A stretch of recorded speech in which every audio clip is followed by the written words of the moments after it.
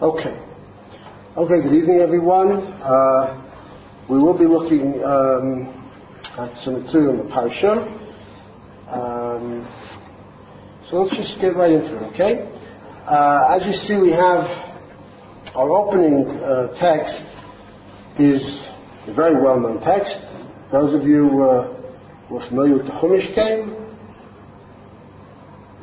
when I was a kid, we used to have the Chumash game. You did this in the back of the shul. And you open the Chumash, and if you opened up to 3 pays, you got how many points? 25 points.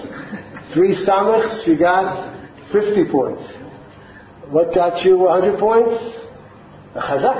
A chazak got you 100 points. And what got you 1,000 points? The upside down nuns. Right? You don't know the Chumash game? I'm shocked. I think this is an Orthodox institution. So this is the parsha with the upside down nuns, which is a funny way of saying the parentheses. We not only invented the sandwich, we also invented the parentheses. I don't know, maybe there were parentheses before the Chumash, who knows? But the upside down nuns function like a parentheses to distinguish the material before Vayibin Sa'aron and the material after, Shuv Hashem V'vot Afei Yisrael. To sort of separate that piece from what comes before, what comes after. We're not going to learn why. I'll leave that for you. We're not going to learn why that piece needs to be separated. The simple reason Rashi says it is to make a distinction between Puranut and Puranut. It's like a bad story and a bad story, and in between we have this little section.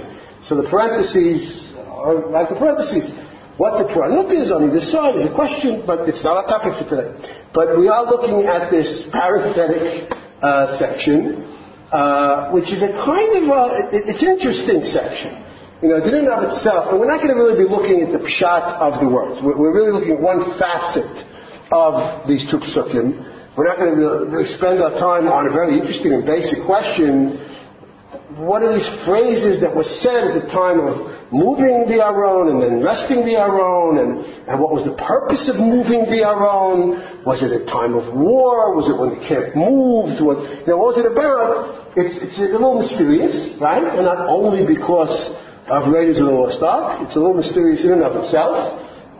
What exactly the ramifications are theologically, or in terms of our ritual, when you move the Aron, we have like a kind of and this again takes me back to my misspent youth. Well, the part in synagogue wasn't misspent. When the Aron is open, it's like a special moment. As you get older, it's like less special, I guess, right? You've done it so many times, it would be nice if it was still special. But when you're a kid, they open the Aron, it's like a big deal, right? And that, in a way, harks back to the actual Aron, and the story of how you're not supposed to touch the Aron, or what happened when somebody did touch the Aron. So, it's, Aron HaBrit. So there's a kind of mystery here, and there's this statement, Vayibin Sa'aron, when the Aron is moved, right? Moshe would say, Kumu Hashem v'yafutzu oivecha, arise God and scatter your enemies, v'yanusu misanecha mipanecha, let those who hate you run away, retreat from before you.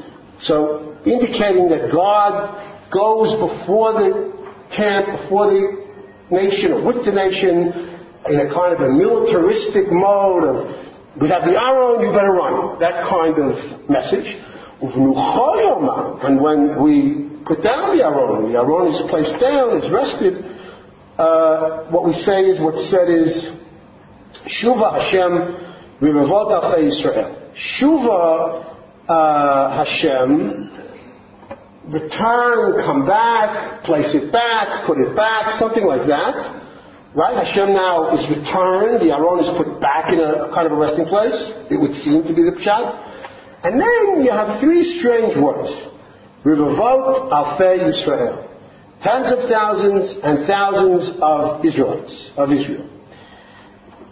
Now the Pashut pshat, I guess, is that the Aron is now resting among the assembled multitudes of Israel. Right? That would seem to be the pshat. In other words, when Vayibin Sa'aron, it's like our focus is outward to the although it doesn't use a number, but you have Oivecha, Misanecha, you have all these assembled enemies, and the idea of the Aron is to frighten them, or scatter them, or get them, and they run away.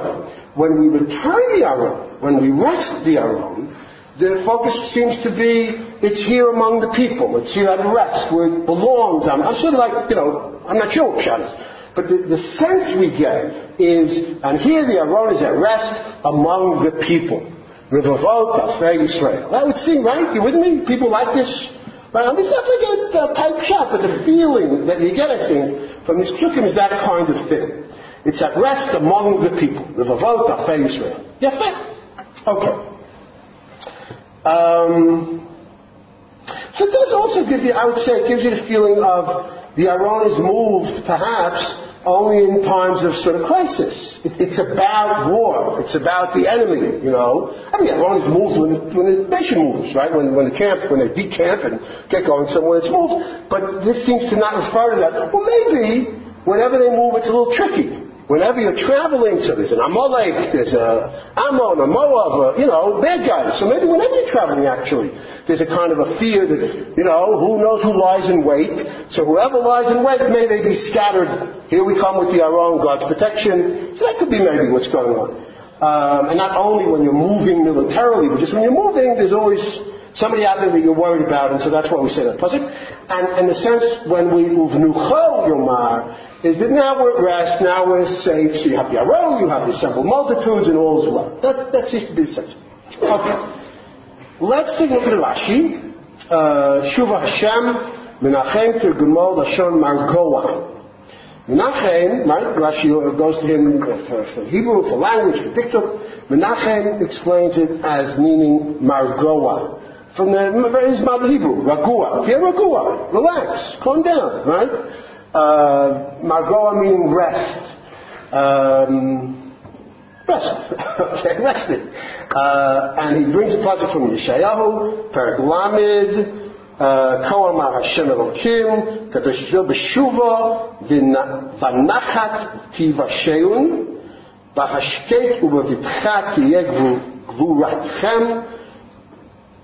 That's the piece of the pasuk he's quoting.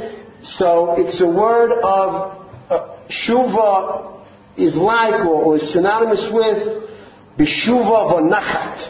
Nachat, like we say, nachas, right? Being at rest, being satisfied, having a satisfactory end to things. So b'shuva means b'margoa, in a relaxing state, in a relaxing way, in a settled way, like nachat tivasheyu. You will get salvation. You'll get salvation that will bring you shuva, which means at rest, and nachat, and then it goes on to say hashket, bitcha, sheket, quiet, and security, etc. So there's all these synonyms for restful, secure. So b'shuva, So shuva Hashem is at rest. Hashem is at rest. I guess that's what it means. Okay, that seems to be what Menachem is saying. So, when the Aron is placed down, is put in position, we say Shuva Hashem. Hashem is now at rest, so to speak. I mean, not in a militaristic mode, right? Not busy being mefitz the oivim and being menis the sonim, right? He's not being busy doing those kinds of active, aggressive things. He's b'nachat, b'margoa, right? He's calm and at rest. And now, this part of the pasuk. Revavot Afei Yisrael, tens and thousands of Israel. Magid she'en hashchina shora b'Yisrael, pechutim mishnei alafim u'shtei revavot. This teaches us that the Shekhinah doesn't rest, doesn't come to rest among the Israelites if they are less than 2,000 and 10,000. So that's 22,000. If there are less than 22,000 Jews, you don't get the Shuva Hashem be here at rest. You need the minimum plural of Revavot, 10,000, right? You get how they get this 20 and the 2. The minimum plural, Revavah is 10,000. So Revavot means 10,000s. What's the minimal of that? 20,000. 2 10,000s. What's the minimum of Alfei? Thousands? 2,000. right? So to satisfy the meaning, minimum, of Revavot and Alfei, you need 22,000. So the way Rashi is reading the pasuk is, Uvnucho Yomar, Hashem is now rest, Hashem is now here, where He belongs among the Israelites, who for this to be true, need to number minimally 22,000. That's what I would say Pshat is for Rashi. Okay? Now, this number 22,000, we already said how it's arrived at. It's a funny number in and of itself. I don't want to get into trouble here and start talking about numbers, because I'm very bad at math. Start throwing words around that I don't understand. But you do get into trouble anyway. You do get a sense of sort of, I don't know what whole numbers are. They taught us this in school, and I forget what it means, whole numbers. But like a kind of 1,000 and a 10,000. Those are nice, really round numbers, So you have the minimum plurality of 1,000, the minimum plural of 1,000, the minimum plural of 10,000. So that's like those are significant numbers. That's all I can say. There's nothing more. We'll see in the Torah Tamima, he takes a stab at figuring out some specific symbolism to 22,000. An interesting step. Okay, so we'll see that in a moment or two. But for now, and we'll go ahead now in a moment, let's just summarize. We see from Rashi's take on this is that God's presence, symbolized by, made possible by the Aron, right? God's presence with the ark, is possible, is really there when you have minimally 22,000 Jews. Now, moving away from the specifics, we'll get back to it when we look at the Torah Tamim on this, but moving away for a moment from the specifics of why 22,000, which we talked about a bit already, just broadly, the notion that you need a fair amount of Jews, right? A pretty big amount of Jews for the Shekhinah to be Shorah, for the Shekhinah to inhere, to be present, to be there. What does that mean? What do you think that means? What does that tell us? What do we learn from it? When I say what does it mean, there's no right answer. It means, what do you learn from it? What does it make you think? What does it make you think? Pardon? Oh, so you think a problem. That's what you think. You say, wait a minute, this is not so good. We thought God's presence is a little more readily available than that. It's either always here, or as we'll see at the very bottom of our page, maybe we'll look at it now you brought it up, we'll look at it in a minute. In the Sechet Avot, a very well-known Mishnah, God's Shekhinah inheres in all kinds of circumstances. The ones we'll see don't have close to 22,000 Jews in them. So a sort of questioning thing we could say about this is, that's a pretty demanding kind of number. That's a demanding statement. 22,000 Jews, otherwise no Shekhinah. I don't know, that's not what I learned, that's not what I think. And it's a little depressing also. Because it demands, and it takes a little further now, what does it demand? Let's go with it for a while. Let's forget the fact that we have different ideas in our head and in the Mishnah and our vote, which we'll see in a moment. Let's forget that for a minute. But what does it mean? What does it say? If it's true, let's go with it. So if it's true, what is it saying? Don't live in a small town. Exactly. Don't live in a small Jewish town. Right? Live in a big Jewish town. In other words, I think you're absolutely right. What it's saying is that as Jews, we see an importance and a value from a theological perspective, from the presence of God perspective, in being in a real community of Jews. You could argue, 10,000 is not enough a community? I once lived in, fill in the blank. Now believe me, 10,000 is enough Jews. You don't need more. Plenty of community. It was all covered there. We had it all kinds. But still, without arguing with the specifics of the number 22,000, you certainly do get the feeling that this Rashi, this drasha, is this understanding of the Revavot Alfei Yisrael is saying that Jews are most important, let's say, when there are a real big community, when there's like a lot of them. Enough of them to make the kinds of differences that 100 Jews can't, and 500, and even 1,000 Jews can't, even 10,000 Jews can't. Because it starts to feel like a bit of an am or a tribe, or it's almost a political statement. It's almost a statement about Jews really function as Jews and really bring God into the world when, there's a whole bunch of them, and they have all of the implications of there that a whole bunch of people imply. But whatever that implies to you, 22,000. It might imply national rights. It might imply a lot of different opinions. Right? Because you can look at it in a lot of ways. And there's, what's the good of having 22,000? Well, 22,000 you have an army. 22,000 you have a police force. 22,000 you have a big yeshiva. 22,000 you could have a lot of different opinions. You could have 17 different shuls, 100 different shuls. So each one of those things is a value. And somebody might stand up and say, well, I think the important value behind 22,000 is that you have a lot of different Jews and a lot of different opinions. That's the beautiful thing about Yiddishkeit, and that brings God's presence into the world. Or someone might say, no, 22,000, big enough to grab like a hill and say this is ours. And shoot anybody who gets in the way. That's what it is, 22,000, right? Or, I don't know what, enough to write a lot of books. 20,000 people, you have a good yeshiva, and they'll write important svarim, 20,000 people.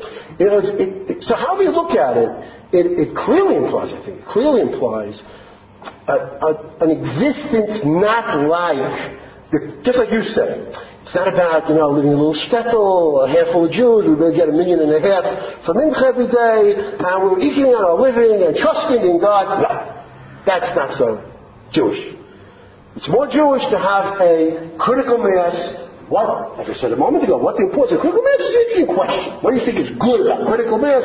It depends on who you are, what you think in general about things. Got me? Okay.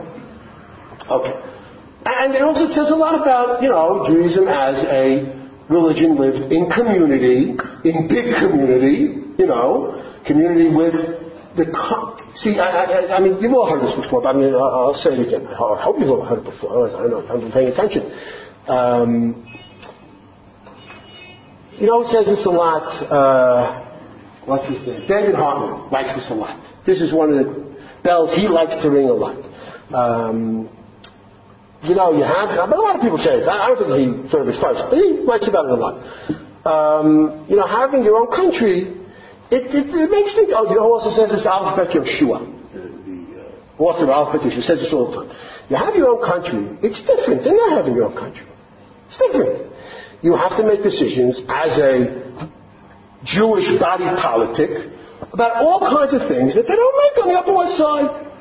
They don't make in Lawrence. They don't make in Shaker Heights. They don't. It's not up to them to decide about welfare. It's not up to them to decide about security or the police force or the firemen or the social workers. It's not what they do. It's not that the Jewish things about kashrus. It's about the shul. It's about the Erev, chinuch, But the need you have large numbers. And what that might imply, but if we move it over to, you have your own country or your own little city or whatever you have, but it's your own. There's 22,000 of you altogether, right? So that immediately places responsibilities on you that being 800 or 17,000 or 4,000 or 250 don't place on you. Don't place on you. And so saying, this measure saying, 22,000 Jews, that brings God into the world, is saying something very important about what it means to be Jewish. It means to function in a body politic. You could say, you put them in the middle of France, not so many people, 22,000 Jews. But I don't think I think the point of the number 22,000 is to say a nice, big, fat number that makes new kinds of responsibilities for the people among those 22,000. That the people who are living among 100 or 200 or 300 don't have. I just want to make that point, okay? Okay.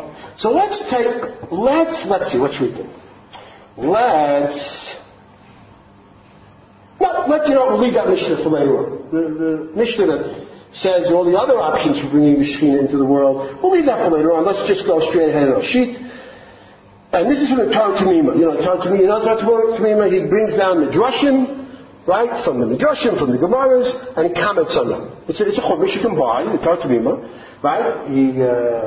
His name is Baruch Halevi Epstein, and he passed away in the 1920s, 30s, I want to say. I'm pretty sure. And it's a wonderful book. He brings, not all the Midrashim, you can't do that. Who tried to do that? Who tried to bring all the Midrashim on every pasuk? Reuven Margolis, the Torah Shlema. I think he got to the middle of Bereshis or something, and then it sort of petered out because there's a lot of Midrashim on every pasuk. So the Torah Tamima, and he comments on them. So one thing he's good for is he brings a lot of neat drushes. That's a good drusha. So look at this neat drusha. Rivavot Afei Yisrael. Tanu Rabbanan. This is from the Gemara in Yevamos. Let me bring the Gemara. Uvenuchol Yomar Shuv Hashem Rivavot Afei Yisrael. Milamei. What does this teach us? She'ein Hashchina Shorah. Al Pachot Mishnei Alofim Mishnei Rivavos Yisrael. So this is Rashi. This is Rashi. One of Rashi's sources. Okay, a Gemara in Yevamos that says what Rashi said. Harei. Shahayu Yisrael Shnei Alofim Shnei Rivavot Chaser Echad. Let's say there were 21,999. I got it. 21,999. They were missing one. This guy, Goldberg, Lo Asak B'Pirya V'Rivya. I'm not going to have children. I'm going to get married. I'm not in a hurry. Career. I'm not going to have children. Lo Asak B'Pirya V'Rivya. Lo nimtza ze gorem l'shchina shetistalek m'Yisrael. Isn't this guy, by his choosing to not bring children into the world, causing the Shekhinah, God's presence, to remove itself from Israel rather than to be with Israel? So, this drasha from Yevamos, which has a lot of sugyas about, marriage, children, right? Yevamos is about family issues, family inyanim. So his drasha, he says, it's about Purim. If you need 22,000, so that places on me, on the individual, an obligation to bring Jews into the world. That's what he sees it. It's having, as we said a moment ago, I belabored the point a few moments ago, right? It's about having a critical mass of Jews. It's not about that sort of, fiddle on the roof look, this little town, it's so lovely, on a tefka, a dozen families, I don't know, however you imagined it, a dozen families. That's not Yiddishkeit. Yiddishkeit is having a serious nation, It only is 22,000 people. So if you're not part of that effort, now what's the basic currency of that effort? Having kids. So then, what are you doing? You're doing something theologically problematic. Forget about from a bitchoni, from a security position, not enough guys going to the army, not enough guys to go to college, not enough guys to be in high tech, forget about that. From a theological point of view, there's not enough people to bring the Shekhinah into the world. Okay? So now this, I'm sure you all know, feeds into a very modern concern. A very current concern here in Israel. Right here in Israel. I don't know about you. Right? Maybe one or two of you might be a few months older than me, but I still get money every month. I have a 15-year-old daughter. I have a whole bunch of sons who are unfortunately over 18, right? So I don't get any money. But you know that the children under 18, you get a kitzbat yiladim. You know that? You know what a wonderful country we live in? You didn't know this? Are you serious? Hold it. Who knew this? Anyway, you know this, right? In Israel, you get what's called the kitzbat yiladim. It's a big fight now. Shas wants to raise the kitzbat yiladim because they want to show a lot of kids. The government lowered it on the Bill Bibi was I won't go through it all, but I get about 150 shekels a month for my one daughter under 18. I once had 6 kids under 18. I didn't have to go to work. I sat home then, reading the newspaper. It was a machaya. Then they got older year by year. Seriously. And honestly, Haredim, you get like a salary. Because it used to be, it wouldn't simply be 150 times 2, times 3, times 4. You get to the 6th, there's a big bump up. You get to the 10th, a big bump up, So people would get like a few thousand shekels a month. And it was one of the pillars that held up the Haredi community. And the Arab community. Right? People have 8, 10, 12 kids. You got a 2,000 shekel check, and that's it. You went and sacked and learned or whatever. Well, you do whatever you do. All right? This is current events, what I'm telling you. This is not current, it's current events. Why does the country give us money when you have a kid here? Every year you have a kid here, they give you a check. Mazel tov, here's a check. I told him, 6 times I got the check. You go, what do you do with it? You buy the crib. You buy the crib, you buy the diapers. I don't know, 600 shekels, 700 shekels, I don't know what it was. My grandchildren, they just got checks. Not to the kids. You don't give them to the kids. Why does the country do this? Does anybody have any idea? Why do we pay people to have children? We pay people to have children. Why? Everybody know? Demographics in terms of the Arabs? The Arabs. Demographics in terms of an empty country. So being the Negev, or being Galil. Forget about the Arabs. Just nobody, right? Now it's more Arabs. But 30, 40, 50 years ago, the Negev was seen as empty. Right? They have to put Jews there. What else? Any other thinking?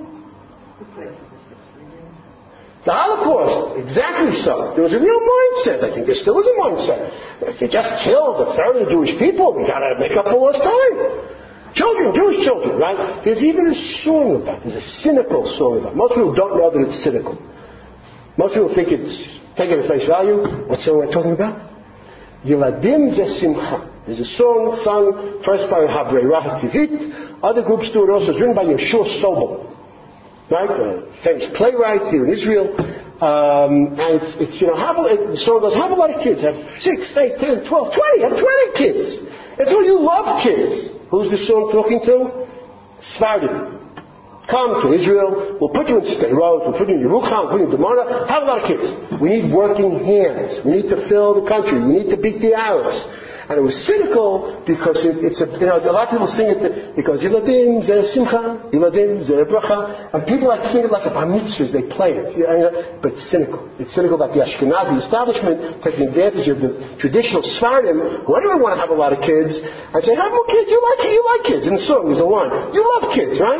Like not us. We only have 2 kids and a dog. That's where, we're smart. Ashkenazi, we have 2 kids and a dog. We don't have 10 kids. Who can make a living with 10 kids? So, this medrash is in line with that Zionist thinking. That classic 1940s, 50s, 60s, 70s. Now there's like a rethink. Number one, because the people having all the kids are all the people that the establishment doesn't like. They're Haredim, they're Arabs, so who needs those kind of kids? And also there's a sense, the country's pretty full, enough is enough. It's, crowded. What do we need more people for? So the policy was to lower the Kitzpat Yiladim. And that's why Shas is trying to pull out of the government. If they don't raise again the Kitzpat Yiladim. Don't you get the Jews on Post every day? No? Something. Listen to the radio, I would shut it. Something. Anyway, that's what's going on. So this medrash is a classic medrash that talks about the need to have a lot of Jews, but on theological terms. Not to beat the other nations and not to fill up the land. Although one might argue from like a Zionist, a little anachronistic here, but from a Zionist perspective or utilitarian perspective, this theology also helps us practically. The theology of God's presence will be in the world if we have 22,000 Jews helps us practically be a functioning nation. What a good thing, right? You see what I'm saying? So, okay, that's that medrash. Let's go to the next medrash. We'll skip his commentary on it for a minute and go to the next medrash in the bold face, Revavot Alfei Yisrael. You see it? Revavot Alfei Yisrael. Dorish Rav Dustoi de Minbiri. This is from Baba Kama. This is Gemara from Baba Kama. Rav Dustoi from Biri says, he makes this drasha. Uvnuchad Yomar Shuv Hashem Revavot Alfei Yisrael. Al Pasuk. You all at the place? Right? We skipped a bit to the... Okay. Lila Medcha, this teaches you. She'en Shechina Shara Al Yisrael Pachot Mishneh Alach Mishneh Revava. What we saw before. No Shechina unless it's 22,000 Jews. Chaser Achat. If there's one missing, right? Let's say there's one missing. There's 21,999. V'haita Ishamu Ubet. And Baruch Hashem, there's a pregnant woman. We're almost there. Beinayim, among the 21,999. And she's going to make up what's missing. She's going to have a healthy kid. It's going to be terrific. Right? And a dog barked at her and caused her to have a miscarriage. A dog barked at her, right? And a dog barked at her and never caused a miscarriage. What happened? Nimtza. It turned out, this guy caused the Shechina, just like in the last Russia, by the guy who didn't have a kid, right, who wouldn't help us in our effort. This guy caused the Shechina to go away. Which guy? The owner of the dog. The owner of the dog. And yesterday they left. An elderly, really an old guy, I don't know, looked like he was in his 80s, attacked by 2 pit bulls. But he's okay, but he's badly injured, So the dog owner is no good. So this dog owner is no good. He caused the Shechina to leave. Mikan Omu. From this we learn, Lo Yigadel Adam et HaKelef. A man should not raise a dog, Ela Imken Kashur B'Shal Shila'ot. Unless the dog is chained. Unless the dog is leashed. Now, this is from Baba Kama. Why is it from Baba Kama? Because Baba Kama is about damages. Right? So there's a sugya about dogs and pigs rooting up the garden and dogs biting you and other animals causing other kind of damages. It's the damages, right? Baba Kama is full of my sheep go and graze on your land, my bull goes and steps on your this, right? That's what Baba Kama is about. So this little thing in Baba Kama is about my dog barking at you and causing damage. Right? The dog can bark, keep you up half the night, that's damage. This dog barked, pregnant woman caused it to miscarry. Look at the damage he did! Now the Shekhinah is gone, because we're down to 21,999. She was going to bring us to 22,000. So what's this about? What's this about? What is this drasha telling? What does it say here? What is it doing? What lesson does it learn? That's not Baba Kama's lesson either. What's Baba Kama's lesson? It's about damages. It's about paying for the damages you do. It's about preventing damages. It's about public policy. It's about having a just community. It's about having a legal system that makes the society a sane one, and a reasonable one, and a fair one, and a good one. In other words, if I come away from our drasha, as we did 20 minutes ago, saying, so being Jewish, is about having a community. It's about having 22,000 Jews minimum. Right? So it's about, and all of the responsibilities that engenders. Right? In Lawrence Day, what do they care? Right? It's not their business. But if we're saying you need 22,000 Jews, you need to be a significant number, so that brings with it all kinds of public responsibilities. You have to make sure the dogs are tied up. But you have to take care of the society that you're building. You're building a society. You're not running a shul. You're not running a sisterhood. You're running a community. A nation almost. 22,000, A society is the word I want to use. You're running a society. And so as a society, you have to say, so I'm responsible for the lives of everyone in the society. Now, I don't think people who live in little Jewish communities feel irresponsible towards the lives of one of those lives. But they don't have the wherewithal. They can't give a $500 fine to the guy who doesn't chain up the door. That's why it's usher to live in Lawrence. Because you can't give a $500 fine to the guy who wants, the goyim give the fine. They decide to yes give the fine, to not give the fine, to make a criminal, to not make a criminal. And that's not a Jewish position. The Jewish position is, as Jews, we want to give the $500 fine. Because it's about the presence of the Shekhinah. It's about what kind of society are we? A society that encourages there to be 22,000 Jews, but more importantly, a society that takes responsibility for the welfare, for the well-being of its totality. What it does, who it is, how we behave. That's what a Jewish society is, because you have 22,000. If it wasn't built on this notion of 22,000, well, you get 10 Jews, you got a million, you got it, So we're going to go give fines to people without the chains on their door. We can't do that. The guy do that. You see what I'm saying? It's what we said earlier. The thing that I said David Harvey says all the time, right? That the minute you become more than just a little shul, and you become a whole society, so a whole other level of responsibilities devolve upon you, and that's what this Medrash is saying. You have to tie up your tools, because you have to take responsibility for all 22,000 Jews. You have to make sure there are 22,000 Jews. You have to take responsibility for the future of the Jewish people. You're not just taking responsibility, is the bakery kosher? I heard a rumor. He did. He gets his whatever it is bakers buy from a questionable source. This is what Yiddishkeit is about. No, that's not Yiddishkeit. It's about taking responsibility for the next Jew and the next Jew and the next Jew. That's what it's about. And that's what brings Shekhinah into the world. You don't bring Shekhinah into the world by opening up another kosher restaurant. You feed Jews, but you don't bring Shekhinah. Every Friday, I go to my Makolit and I pick up the 2 free Furim papers. The 2 free Furim papers. Hashavua for the Haredi audience and B'Sheva for the Dati Leumi audience. And it's like very hard to decide who's crazier. Who's the bigger lunatic? It's like we stand there like, wow, that's crazy, wow. Oh, but listen to this article, Then somebody in the corner reads from Olam Katan, the Shilas and Shuvas on the SMS, and then they win. Oh, no, these are the craziest guys. A lot of crazy guys.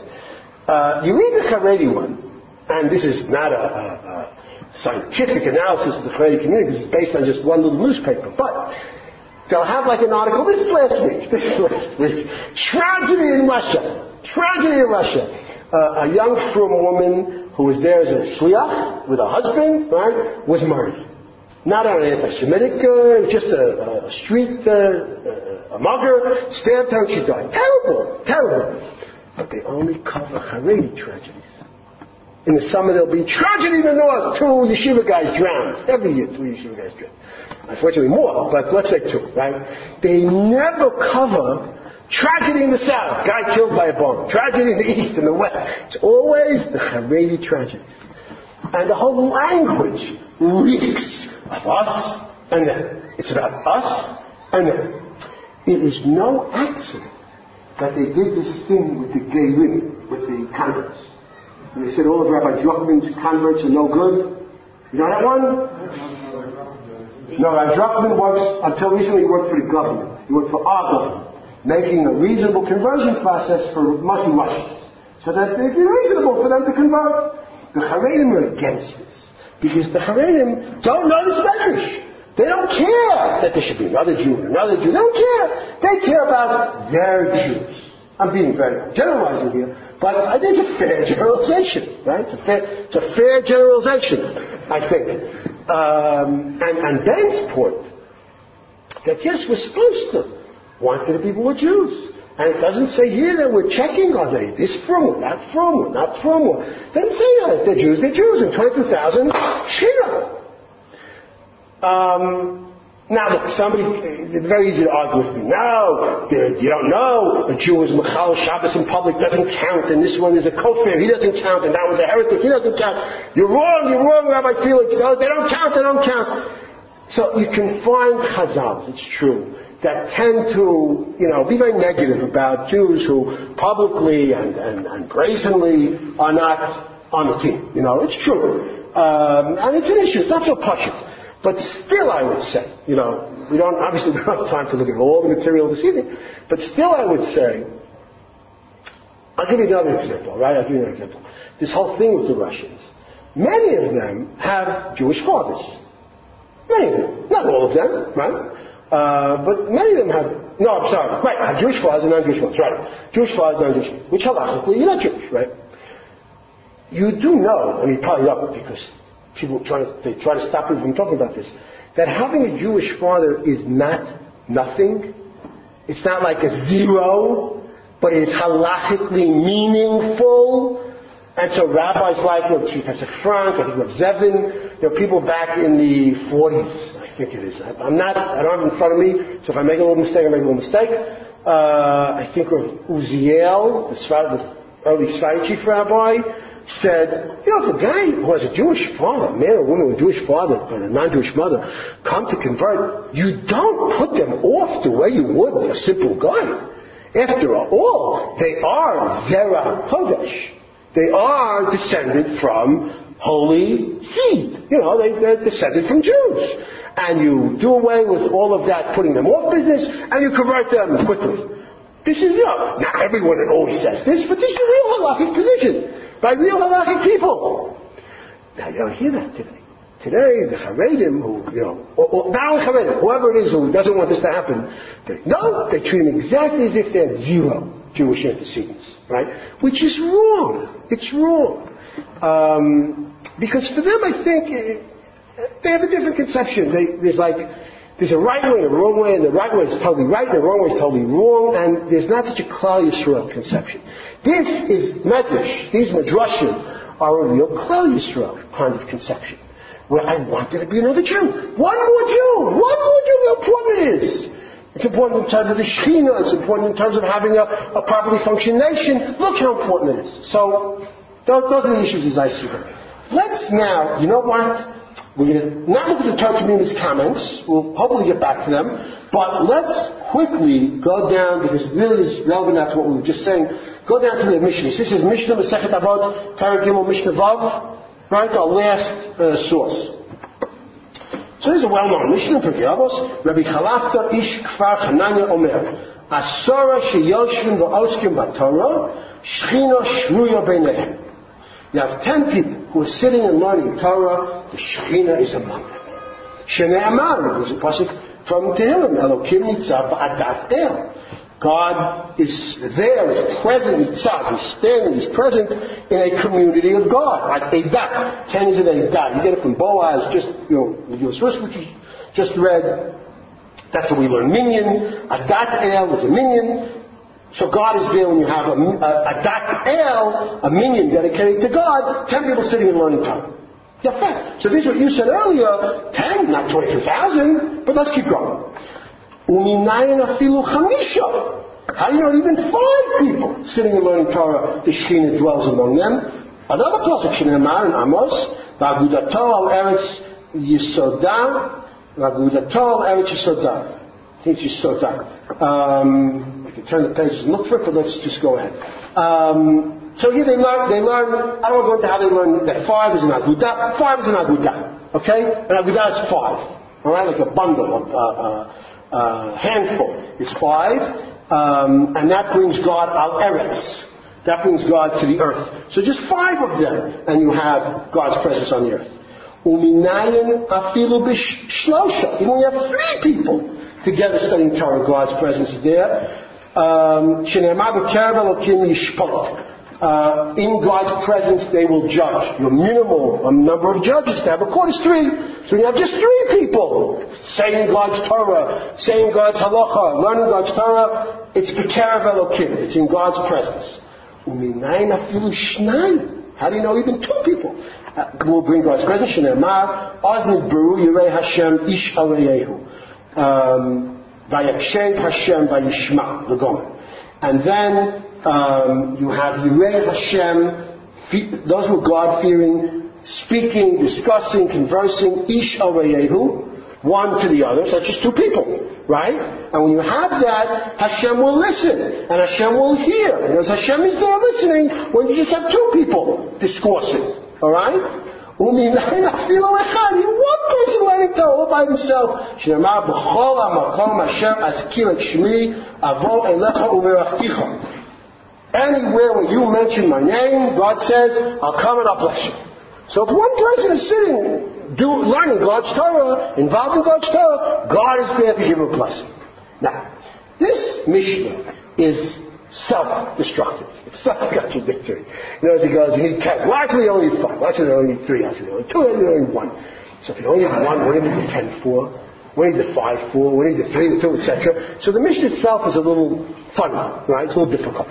And certainly, as we said earlier, so what do you need 22,000 for? Right? So the first simple answer, Targum says this actually, but I think we'll just do it outside. Maybe later we'll take a quick look at it.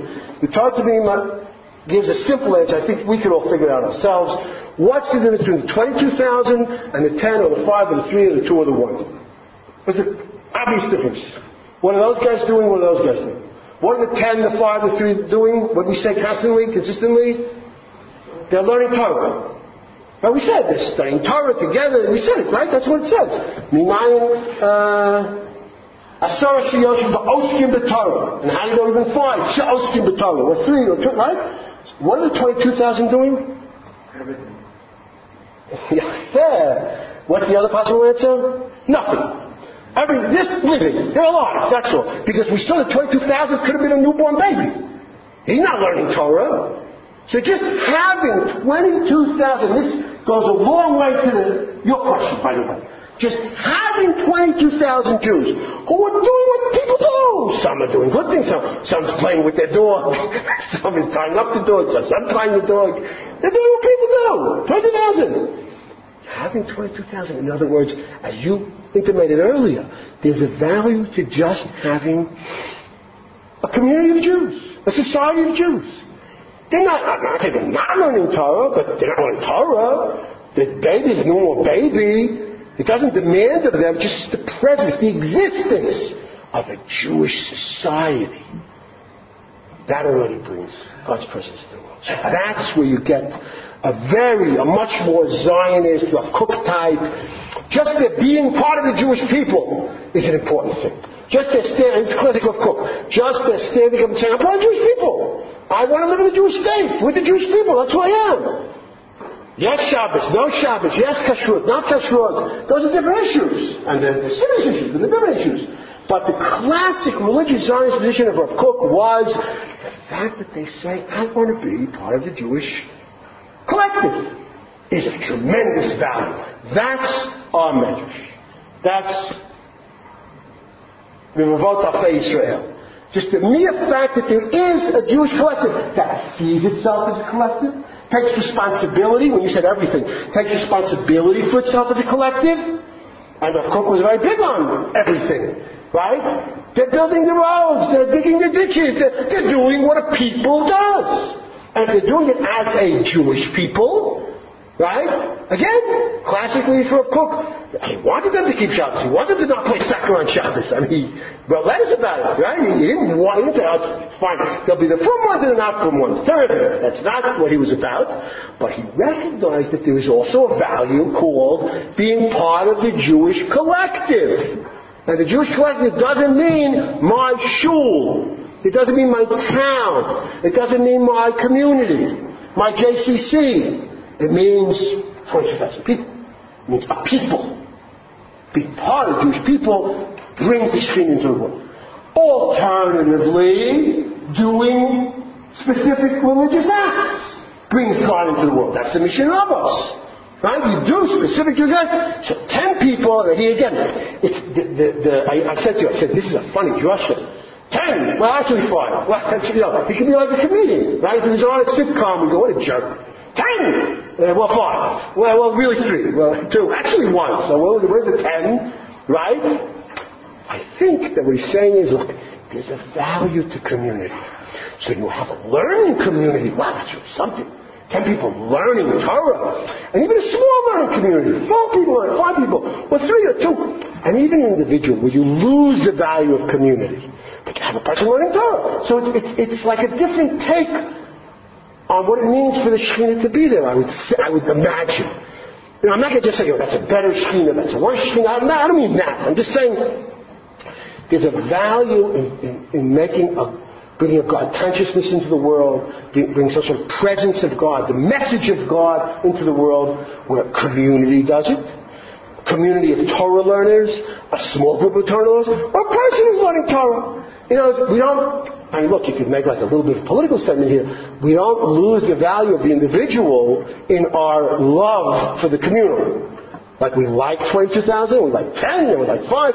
We also like 1. We also recognize the value of an individual doing this quintessentially Jewish thing of studying Torah. We see that as a value. We understand that's important. We understand that it brings a God consciousness, or a reality of God, or a recognition of God into the world. But, frankly, we prefer 10. We prefer 5, 3. That's what I think he's doing with the 10, 5, 3, I think. Right? Because it's a funny way to present it, but I think what he's saying is that you're achieving a number of goals by doing it with 10. Or even 5, or even 3. And then you begin to lose that. But all right, so 2 people, good. You have perhaps the goal of the study Torah, and you have the value perhaps of a friendship, of a partnership, of 2 human beings meeting in Torah. And then you have 1, then you have like a different kind of value. There's no other human being, there's no interaction, but okay, but it's also a value that brings God somehow into the world. But the 22,000, as Ben, I think, so correctly pointed out, it's not about learning Torah. It's, again, I don't want to make a mistake. I don't want to say, does it matter if they learn Torah? It doesn't matter. But it's about something else. It's about there being a community, a people of Israel. And when you have a people of Israel who recognize and act as, train the dog. Don't let the dog bark, because you're preventing a Jew from bringing another Jew into the collective. Right? You take responsibility as a collective, as a national collective or whatever. That's also a value that brings God into the world. Without the study of Torah necessarily. Right? And this, there's not a lot that's more relevant than this. The whole question of what to do with the 300,000 or so non-Jews among us, who one way or the other want to be counted as Jews. One way or the other, they came here not to live as Arabs, that's for sure. There's many who came to live as Christians, and fine, and good for them, and it's terrific. Really, it's terrific. But this cavalier attitude, this is 20,000 goyim, it just misses the boat of the 22,000, of the notion that the simple notion of a collective of Jews, a society of Jews, is of value, and everyone in that society, everyone who can add to that society is of value, is one that we can't lose, one that should not be lost. Good. Okay. That's it for this evening. Thank you.